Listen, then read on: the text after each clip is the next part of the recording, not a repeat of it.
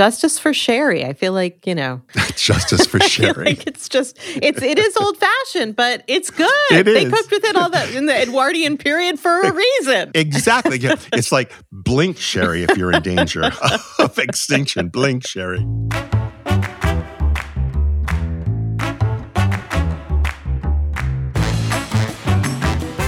Hello, I am David Leet, the founder of the website Leet's Culinaria and the author of The New Portuguese Table. And I'm Amy Traverso, food editor and co-host of the public television show Weekends with Yankee and author of the Apple Lovers Cookbook. And we're your hosts of Talking with My Mouthful, a podcast about food-adjacent stuff, not so much food stuff. And in this episode in particular, how to survive Thanksgiving with your sanity and family intact. And if we can get you through that, we can get you through anything. So it's been more than a fortnight, Amy, since our last episode. As a matter of fact, it's been a couple of months. And at that time, we said we'd be back in September. And so many of you have reached out and said, where are you? And when are you coming back? And the short answer is that we're here now to do a holiday mini season through the end of the year. And the reality is that we're working on ways to fund this podcast. It is truly a labor of love, and it's mostly self-funded. And so... Not mostly, completely self-funded. Well, we've had like a little bit of sponsorship, but that was a while that's true. ago. Yeah, and now it's been pretty self-funded for a while. So we're going to be asking for your support in the coming weeks to keep it going. Mm-hmm. And for now, we're just delighted to be back. So let's stick to tradition for now, David. Okay. How was your food fortnight? My food fortnight, Amy, it was very interesting indeed because I did a complete top to bottom dry run of Thanksgiving. Oh boy, again. Yeah, I needed to photograph a lot of stuff for the website. So we had peppery cheese sticks, which are kind of like a cacio e pepe cheese sticks. And I made a dry rub turkey, roasted garlic mashed potatoes, wild mushroom stuffing, cranberry relish, pumpkin cake, and maple cream cheese frosting. I mean, it just went on for days and days. What about you? What was your food fortnight like? Well, first, I just need to make a confession. I've been a food writer for like 20 years. Right. And I have fully burned through my love of Thanksgiving food. I feel like... Absolutely. But at this point, honestly, my favorite Thanksgiving was during the pandemic. We made fried chicken and biscuits. Like we just abandoned tradition. I think we made cranberry sauce and sweet potatoes because that's what we liked. We just basically chose the things we like from Thanksgiving and discarded the things we're tired of. But this year I'm hosting, so I'm going to be making some traditional stuff. Yeah, we're hosting too. I'm glad we're back to hosting because I like to cook for other people. I get kind of tired of just cooking for myself or me and the one, but I love it when there's everyone there because it gives me an opportunity to shine and everyone to say how wonderful my cooking is. So I love that. So actually, leading up to Thanksgiving, like I'm making some stuff ahead of time. I'm doing a Earl Grey cranberry sauce, which is really nice. You steep some Earl Grey tea, which has bergamot in it, which is a citrus, and citrus goes well with cranberries. Is it bergamot or bergamot? I say bergamot. I don't know, actually. Oh. And then a little bit of extra spice, some star anise and cinnamon and nice. And sugar. And it's really nice. You can also do it with chai tea. You can steep some chai tea bags. And the tannins of the tea actually work really well with the tartness of the cranberries. It's a great thing. Play with tea and cranberry sauce. Is that on Yankee's website? Yes. There's a chai tea cranberry sauce on Yankee's website. And then there's an Earl Grey tea that I did when I was working at Sunset Magazine on their website. Okay, well, there you go. And then, God, David, you know how sometimes the simplest recipes are the ones that I was trying to develop, that cake? It's like a chocolate Guinness cake. It's like a chocolate cake with Guinness, right? Mm-hmm. Well, I wanted to do a brownie version of it. And it was like 6 or 7 tries because it made me so frustrated. But it's that brownies, you don't typically add liquid to brownies, right? The only liquid comes from the eggs. Yeah. So I had to really keep recalibrating the recipe in order to be able to add some Guinness. But the flavor's great. I finally perfected it, but it was a marathon. So is that for also Yankee or is that for you? Yeah, that's for Yankee. Oh, great. See, the whole thing is everyone has to wait so long now to hear about your recipes. I know. Mine, they can get instantly on the website. It sucks, yeah. And Adam, what about you? What was your food fortnight like, even though it's much more than a fortnight? Your kids are probably in college now since the last time we spoke. Second grade to college. Oh, God, I don't even want to think about that bill yet. Well, I was at a wedding recently. My wife's cousin just got married in Raleigh. And can I share some of that food? Because I haven't really made anything interesting lately. Absolutely. There was two really interesting things we had for the hors d'oeuvres. And one of the hors d'oeuvres they shared was a bacon-wrapped fig. Nice. Is that angels on horseback or devils on horseback? That's the dates. That's when you make it with dates. Oh, a date. You're right. Never mind. Yeah. So, I mean, who doesn't love bacon? But I love figs. I'd never had that combination before, but that was amazing. And then the other thing that they gave that I thought was really interesting, they said is copywritten, which I know you could copyright a food. You can't really. But yeah, so they're very excited about it.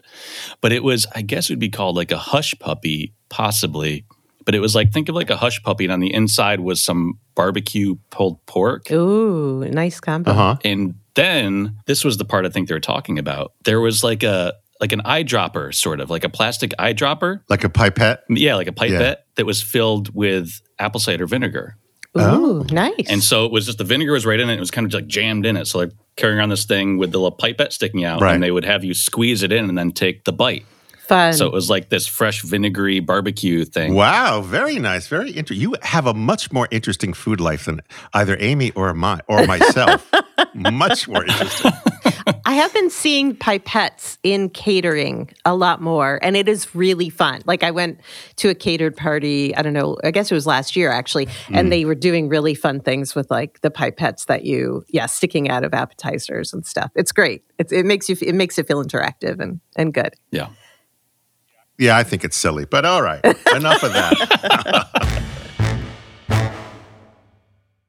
It's mailbag time. Okay. We did that. All right, we actually have two from the mailbag. This one is from Deb Greer, and she said, love the podcast. Just listened to your recent podcast, and you asked who had donated. I actually donated $20 to the show recently. You and Amy remind me to make it simple, enjoy the food, and have fun. I can't wait for season 4. Well, Deb, thank you for the lovely note, and season 4-ish is here. Yes, and thank you for the donation. Oh, yeah, I should have said that. I should have started with that, right? Led with the money. Thanks for the money. And then there's another one. This one is from Jan, and this was left on Apple. She says, I've listened to every single episode, and now I awkwardly feel like David and Amy and I are the best of friends. Aww. Amy is so relatable and lovely. David is very clever and charming. They both share really interesting experiences and recipes that I can't wait to try every week. I also love their style when they interview their guests. They both are genuinely interested in their guests, and the banter is never, ever forced. Each week as I listen, I find myself jotting down notes and having some sort of interesting takeaway. When David and Amy completed the season in particular, I found myself re-listening to every single episode. Bless your heart. I'm super grateful to the entire staff of the podcast. You're looking at the entire staff of the podcast All three for of us. brightening my day every week. Aww. Thank you from your new best friend, love that. Jan. Oh, Jan, thank you. Thank you. You're looking at our staff. There's Adam. There's Amy. There's me. That's the entire staff. Yeah, and don't feel awkward. That's great. I know. I love Exactly. that. I love that. And I have podcasts I listen to where I feel like if we lived next door to each other, we would be best friends. And I've actually reached out to people and told them that. So I relate. I relate. And now from our news desk, it's Amy Traverso with Food News. Okay, so David, the first thing that I read about in the New York Times that I wanted to share is that drive-thrus are becoming so much more popular than ever before. Drive-thrus. Well, love them. Chain restaurants are actually shrinking their dining rooms now in order to have more space for the crew to work the drive-through. Really? Yeah, and there's different things that it's attributed to. One of them is that, after the pandemic, we just don't like being around other people that much. We don't. We prefer to eat in our car. I never did, pre and post pandemic. Another thing is people don't want to leave. They want to bring their pets with them. And so that is like, you can eat at the drive-thru and have your dog in the back seat. So like chains like Taco Bell are doing these like 4 Bay drive-throughs where, Really? they're doing, robotic drive-throughs, pneumatic tubes sending the food across the four bays. It's really quite a thing. So a lot of technology is going into making fast food even faster, even less community oriented than before. Wouldn't it be fun if we went back to the old days? You're probably too young to remember this, but remember when we went to like A&W root beer places, A&W I think it was called, and you would order and then they would bring the tray and hook it onto your side window. Okay, that does predate me a little bit, but like Sonic obviously used to do that. Are they still doing that? For a while, I've never been to a Sonic. I know that we went once and it was horrible.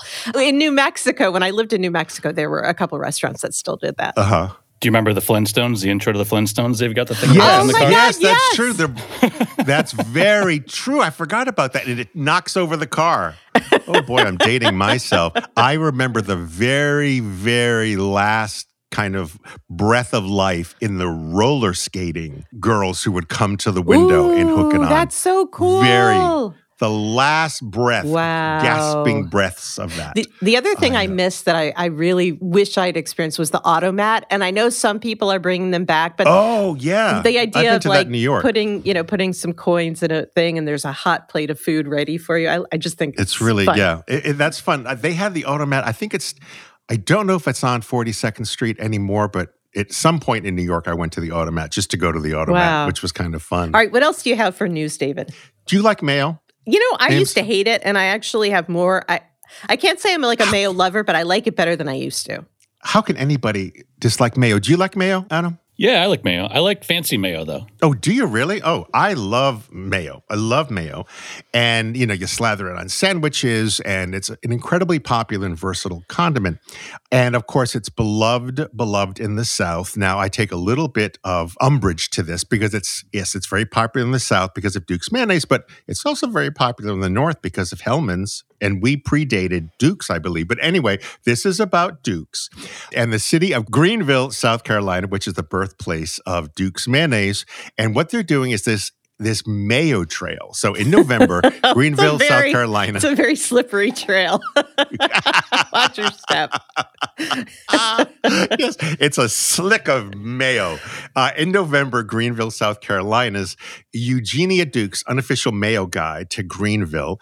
And they're partnering with 20 restaurants. And you go like from restaurant to restaurant through the course of the month. And they have some of their signature dishes that they're using the mayo in. And they're having things such as the Jones Oyster Company Smoked Carolina Fish Dip and Bobby's BBQ Tangy Coleslaw, to full entrees like the crispy chicken sandwich at the Nosedive and the Scoundrels Dirty Rotten Scoundrel Burger. And I think that's fabulous. And of course, there's the jalapeno pimento cheese sandwich at the Bohemian Cafe. And I think it's great because, I love mayo. I wish we would do that up here because I did that article for the New York Times on the fried clam trail. I wonder if we could do a Hellmann's mayo. I am a Hellmann's fan, I gotta say. I love Hellmann's. Yeah. I've tasted the Kewpie. I love mayo. Kewpie. So good. Don't like it. Too sweet for me. Interesting. Don't you find it too sweet? Well, I like it. I like Kewpie for what it's designed for. Like if you make okonomiyaki or other Japanese dishes where you need the sweetness because it's got a salty. Yeah. But to try and do like a tuna fish sandwich or something like that. I don't like it. And I've tried Duke's. I like Duke's, but I am just a Hellmann's fan. I am just a big Hellmann's Hear fan. that, Hellmann's? We're looking for sponsors. We are Hellmann's. I will put you on anything and eat it, okay? So I'll slather you on anything and I'll eat it. I'm not proud. So, David, it's our big annual Thanksgiving episode. And despite the fact it's not my favorite meal of the year, it's something we're all going to be making. Yes, all of us. It is the high holy day of food. Right. And so I know that you have worked out a schedule to make Thanksgiving dinner easy and not overwhelming and well organized. So give it to me. Okay. I do very little cooking on Thanksgiving. All I really do is reheat and then roast the turkey because you can't really roast the turkey ahead of time. So this is my schedule, folks. And if you follow it, you will have a stress-free, fabulous Thanksgiving. Okay. I'm not responsible for families arguing and divorces and things like that. Intergenerational trauma we can't really help with. No. And if you're in the den curled up in a ball because of all the stress and everything that's happened, that's not on me. At least the food will be great. So here's the schedule that I will be following. On the Saturday before Thanksgiving, 5 days before, you want to shop, get everything done. Just go to every single store, place any kind of special orders ahead of time, so therefore you can shop. Sunday before Thanksgiving, we're going to make the pie doughs and the cake layers and the frosting. So we usually have a pecan pie or a pumpkin pie, my pumpkin cake with maple cream cheese frosting. So all those components are going to be made and they're going to be frozen. On Monday, you're going to make your cranberry sauce or your cranberry relish. You want to make your mashed potatoes, your sweet potatoes, or any other side dish that you have. They can all be reheated. Okay, David, wait. Mashed potatoes, as they sit, they kind of get drier. So what are you going to do on Thursday to kind of revivify them? Bring them back to life, Frankenstein style. What you do, it's very simple. You take a double boiler, because there's enough fat, enough butter, all of that in there. You do it in a double boiler and you simmer it over that. Let it get warm all the way through. You're probably going to have to add a bit more cream or a bit more butter or a bit more milk. Now, we use cream and butter. We don't bother with milk. And you add a little bit, and that will revive it. Because I think it's the starch molecules. I'm not a food scientist, so please don't come after me, people. I think they just keep swelling and swelling and swelling, and that's what makes it drier. Yeah. But that's what you do, is you just add a little bit of liquid over double boiler, really low and slow. It's just perfect. Why do you do the double boiler? What happens if you put it right over the heat, right? Because the oven is already filled with the turkey, right? And we have a double oven, which is good, but a lot of people don't. If you put it right on the flame, it starts to dry out the bottom. Right. So you don't want that. So this keeps all the moisture in, and you cover it, and there's no problem. Okay. That was Monday. So we're going to make the cranberry sauce, mashed potatoes, sweet potato, like a casserole. We're doing all your other side dishes.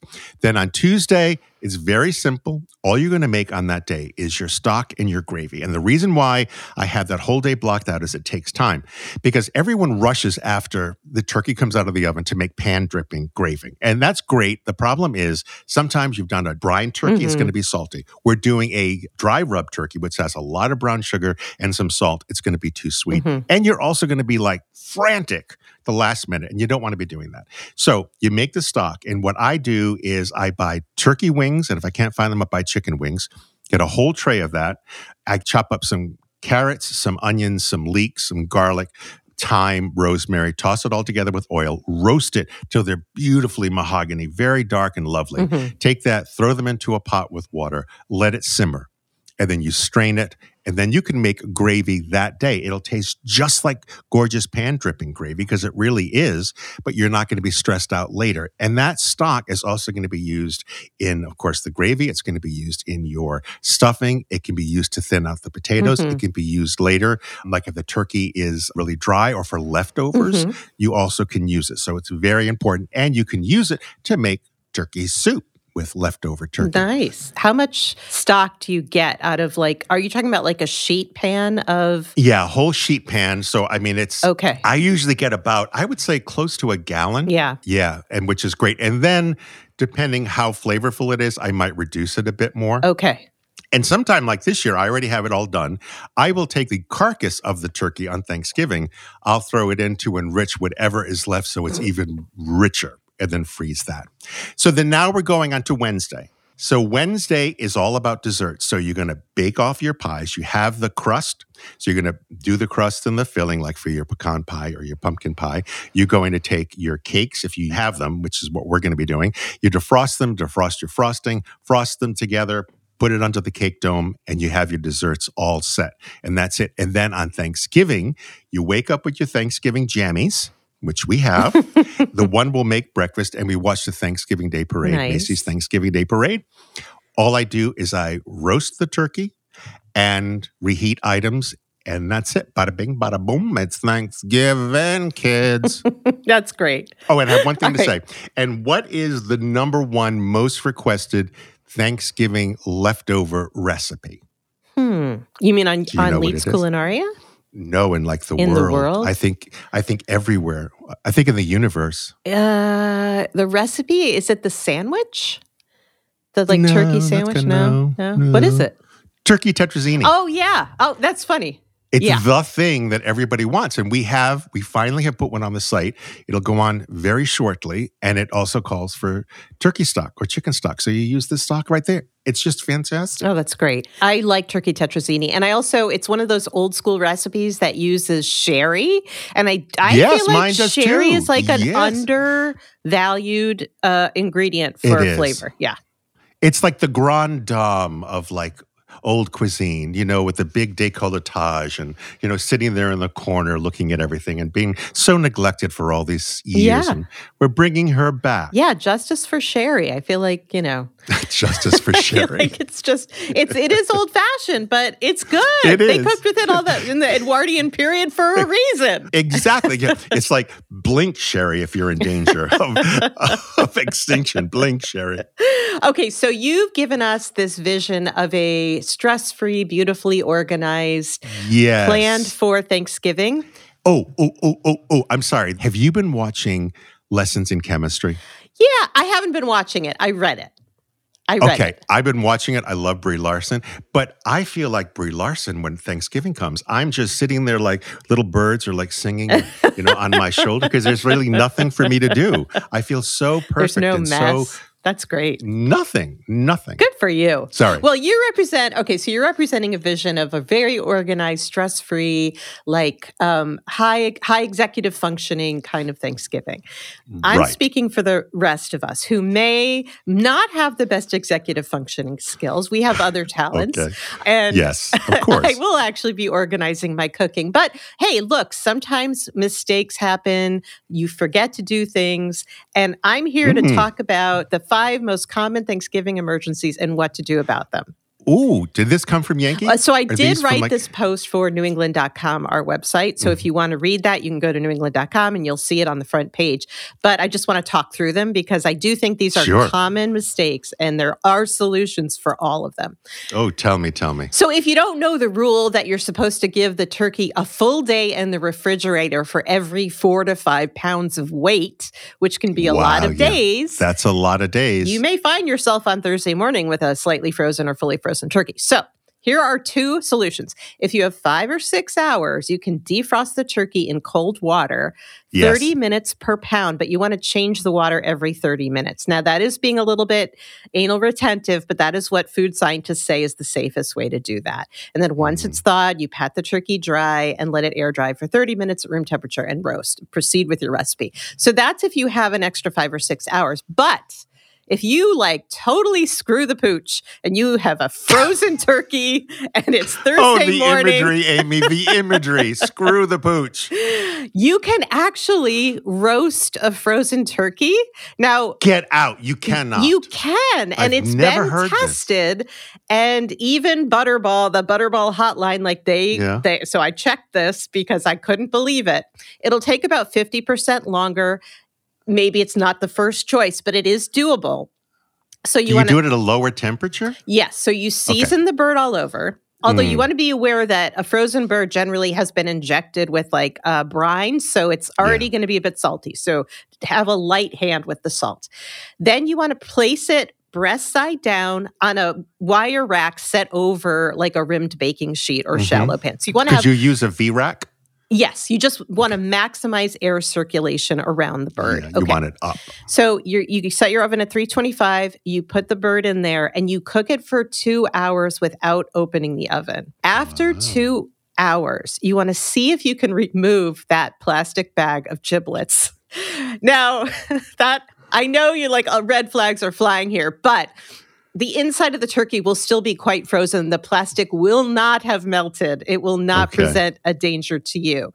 Try to get that out of there. Try to get the neck out of there. If it's still too frozen, give it another 45 minutes.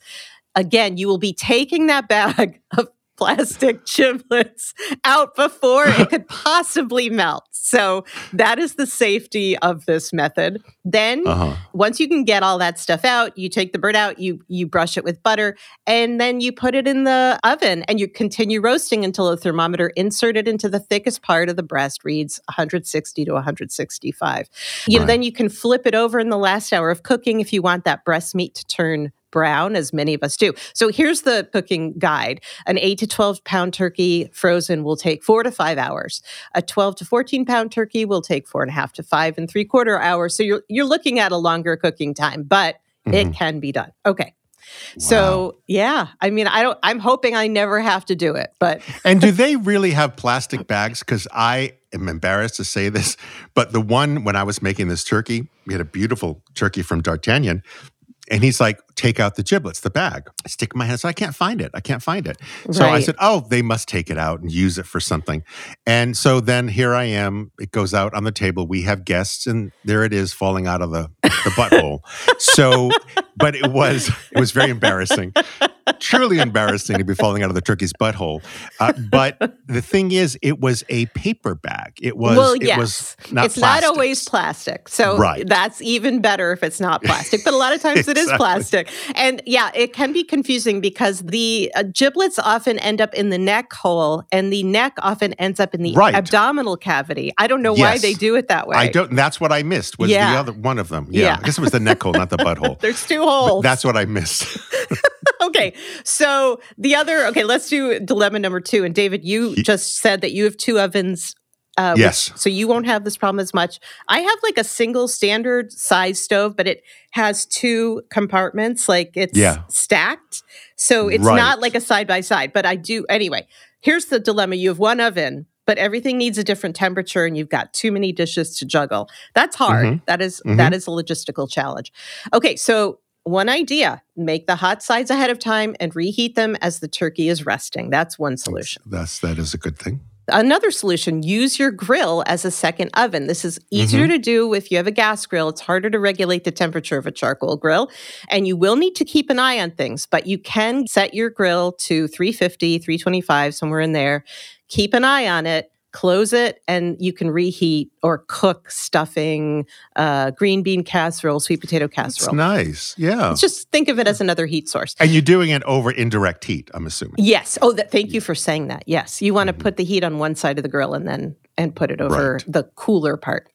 Another thing you can do is emphasize stovetop sides like mashed potatoes, green beans, cranberry sauce, butternut squash soup, glazed carrots, all things you can make on the top of the stove. Very smart. And then the other thing is choose a few dishes you can serve at room temperature. You know, a hearty vegetable salad, a savory galette you can serve at room temperature, a grain salad. Roasted Brussels sprouts are delicious room temp. So, yeah, they are. You know, a lot of dishes taste just as good if they're not piping hot. You know, also, too, don't forget to fill them up with bread, too. I think beautiful, dinner rolls, if you make them, that's a wonderful thing. That also helps round out the meal. And, you can do some really fun, interesting things. You can chop up bacon and cheese and put it in the dough when you make it. That's what I've done a lot of times. Nice. Not so much on Thanksgiving, but when I make some Portuguese dishes.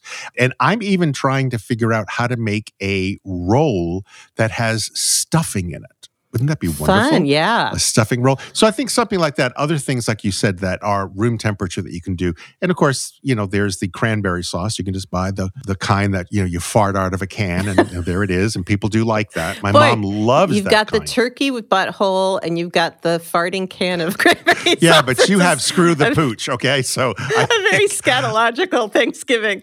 I want to get the logo. I'm talking with my mouth full and screw the pooch in the mouth. Yeah. What else you go? What other disasters that you can avoid? How about this? The food's not ready and everybody's hungry. Oh, that's happened to me a million times.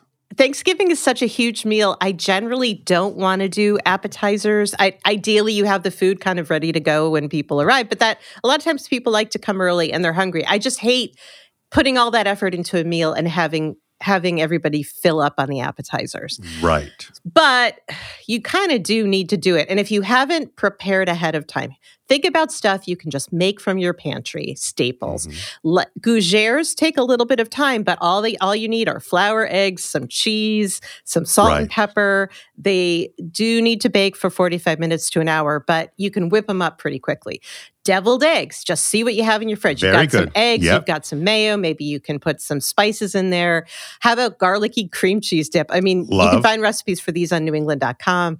Clam dip. If you have canned clams on hand, it's delicious, right? Love clam dip. And here's the one that I think is a great solution for a snacky thing, which is roasted chickpeas. You drain them, you rinse them, and you dry them. You toss them with salt, pepper, paprika, coriander, cumin, any spice you like, and you roast them on a rim baking sheet at 400 for 15 minutes. Then you drizzle them with some olive oil, you stir to coat, and roast for another 15 minutes. You get these crispy, savory, delicious chickpeas. You should always have chickpeas in your pantry because they will just come in handy when you least expect it. And this is a kind of healthier appetizer that isn't going to fill people up too much, but will kind of, fend off the hangry vibes. Right. I mean, I think, this is all great. I mean, you can do what I do, which is do dramatic readings. I just will pick a novel off the bookshelf and I'll just do dramatic readings for 2 hours. But I think what you might want to do is, for those of you listening, take a couple of things and make them anyway. Just so you have them in case you end up, the turkey's not fully cooked or something, you can have the chickpeas all ready to go, or you can have the deviled eggs all ready to go, because that's a refrigerator item. Yeah. And obviously the chickpeas store really well. So if you don't eat them that day, you'll eat them another time. Okay, another dilemma, this is the fourth, we have 5. The turkey is dry, the breast meat is dry. It can be hard to cook a turkey so that the thighs are cooked and the breast meat is still juicy. Brining helps with that. A dry brine helps with that, a dry rub. But sometimes it happens. So here's what you do. And roasting upside down like you do with the frozen turkey, that keeps all the juices in the breast, and the last hour flip it so it'll keep it moister. Yeah, that does. So all those things help. Putting butter under the skin, there's a lot of methods, right? My grandmother used to drape bacon over the breast meat, and it was sort of a self-basting turkey. It was delicious. Grandma's got it going. But let's say that you have a dry breast meat. Okay, so you want to carve it and put it on a platter, and then mix equal parts gravy and chicken or turkey stock. You pour a generous amount over the meat, so really to cover it. Then cover the platter with foil and put it in a very low, like 200-degree oven for 20 minutes. The meat will soak up the juice, and it'll really, really help. Oh, that's nice. You know what I also do when I've had dry meat is that I will do the stock, and usually, of course, I have the turkey stock on hand already because I made it several days earlier, and I will do a big hunk of butter and stock together because it just adds so much more flavor. Great idea. People have never complained. It's hard to get people to complain when butter's about involved. Butter. Yeah, really. I agree. Unless they're vegan. Okay, the last dilemma. The mashed potatoes are gluey. Sometimes, despite our best intentions, we overwork them. Yeah, food processor. Do not make potatoes in a food processor. Or with a beater or electric beaters. You mean like a hand beater? Electric beater. What are they called? Handheld electric beater. Oh, really? That's what I use a lot. Oh, really? Well, I never had you probably have a light hand. The key is to know when to stop, because if you go too long, the cells rupture and they release a gluey kind of starch, and you get this gluey mess. Now, David obviously is good at figuring out when to stop, but not all of us are. So if they are gluey, adding butter will help fix this problem. You gently fold in 1 tablespoon of salted butter per pound of potatoes. Taste. If they're still a little gluey, add a little more butter, and it will make it less gluey. 1 tablespoon of butter per pound of potatoes. I mean, really, Amy, that's such a terrible thing. I would do like a stick per pound. But you've already added the butter in the recipe. That's is what I'm true. saying. Yeah. What about adding cream? Would that help? I haven't tried cream. Cream has less butter fat than butter, and I think it's the butter it's the fat that will break up the starch. So interesting. I would stick with the butter. So again, this is not a mashed potato recipe. This is that you've already made the mashed potatoes. Good point. And they already have the butter and cream in them, and now you're just adding a little more. Yeah. All right. Ames, now that we know the schedule of what to do for the 5 days before Thanksgiving, you've given all of the troubleshooting for all of the items. What are you and your family having for Thanksgiving? So I'm still working out some last choices, but I'm going to definitely do a dry cured / spice rub turkey. And I'm getting a fresh turkey from Allendale Farm, which is the one farm in within the city limits of Boston, actually. Wow. It's going to be sitting in my fridge for a few days. And I like to use, and this is another recipe I learned at Sunset Magazine out in California, was ground juniper berries as one of the spices in it's nice. Really good with turkey. I asked my mom, she wanted to make a couple sides, and she's just going to make that Pepperidge Farm stuffing. It's just so darn good. It is so darn good. And I love a cornbread dressing, but I'm really happy to have her Pepperidge Farms remembers. It's good stuff. I like to do these Hasselback kind of thinly sliced sweet potatoes with a kind of a streusel crunchy topping. Ooh, it's a recipe on New England. Look it up. It's on newengland.com. And it's crispy caramelized sweet potatoes is what the recipe is called. I love that dish. So I'll definitely be making that. I'll be doing the Earl Grey cranberry sauce. I'll be doing probably a sort of caramelized Brussels sprout situation. The gravy, obviously. Mashed potatoes. I'll be kind of doing a classic mashed potato. And then for dessert, pumpkin chiffon pie, which I love. Oh. I love. That's another recipe on newengland.com. And an apple, like a blue ribbon deep dish apple pie from the Apple Lovers Cookbook. That'll be the other pie. Of course. Yeah. Wonderful. How about you? So we're going to have the dry rub turkey, which is pretty much only brown sugar and salt. That's it. Nice. That's all it is. It's very simple. So there's no herbs in it. And it's so gorgeous and it's so shiny and it's so juicy. So we're doing that. I'm going to do a roasted garlic mashed potato, which is one of the ones I did in my trial run. I will do this sweet potato souffle, which is really whipped sweet potatoes with all kinds of wonderful spice. And then it has that like a streusel topping on it. Nice. The one loves that. Then he always makes a cranberry orange relish. So he will do that. And I'm thinking of making dinner rolls. I'm not going to make the homemade green bean casserole. Sometimes I make that homemade. I'm going to be doing roasted Brussels sprouts, spicy Brussels sprouts with pecans or macadamia nuts. And what else? Then the pumpkin cake with maple cream cheese frosting, either a chocolate pecan pie or a pumpkin pie. And those cheesy twists is kind of a starter because we always start all of our meals with friends. We always start with bubbles. So they need something kind of salty, peppery for that.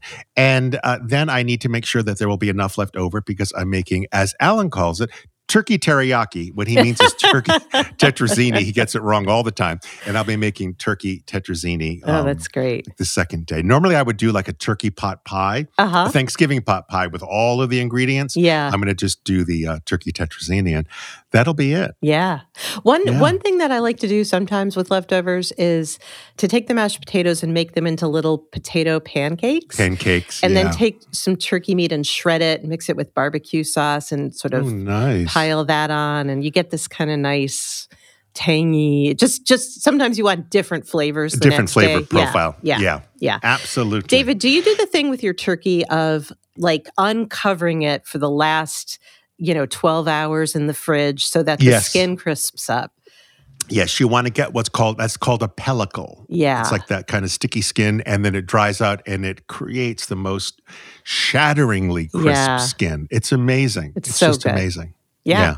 Well, happy Thanksgiving, David. Happy Thanksgiving to you, Ames. Happy Thanksgiving. And I'm very grateful for you guys. I'm grateful we're doing the podcast again. Yes. And I'm grateful for all the listeners who have reached out. And to everyone who keeps asking, when are we getting back on the air? We are trying desperately hard, but we do need your support. And we will come back with more information about that.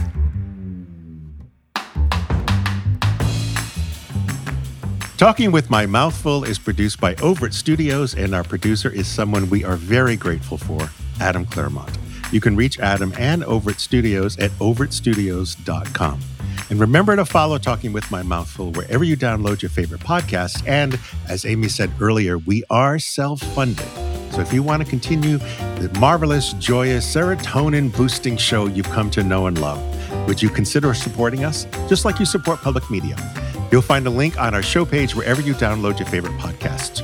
Check it out. Even $1 will do. Ciao. Bye, David.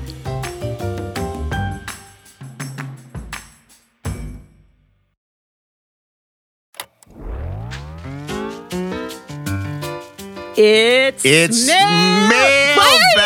Oh my God! Why can't you do this? You're behind me. You're like half a beat behind me. Is it the Adam? Is it the recording? It's mailbag time. I know. Adam, who started first?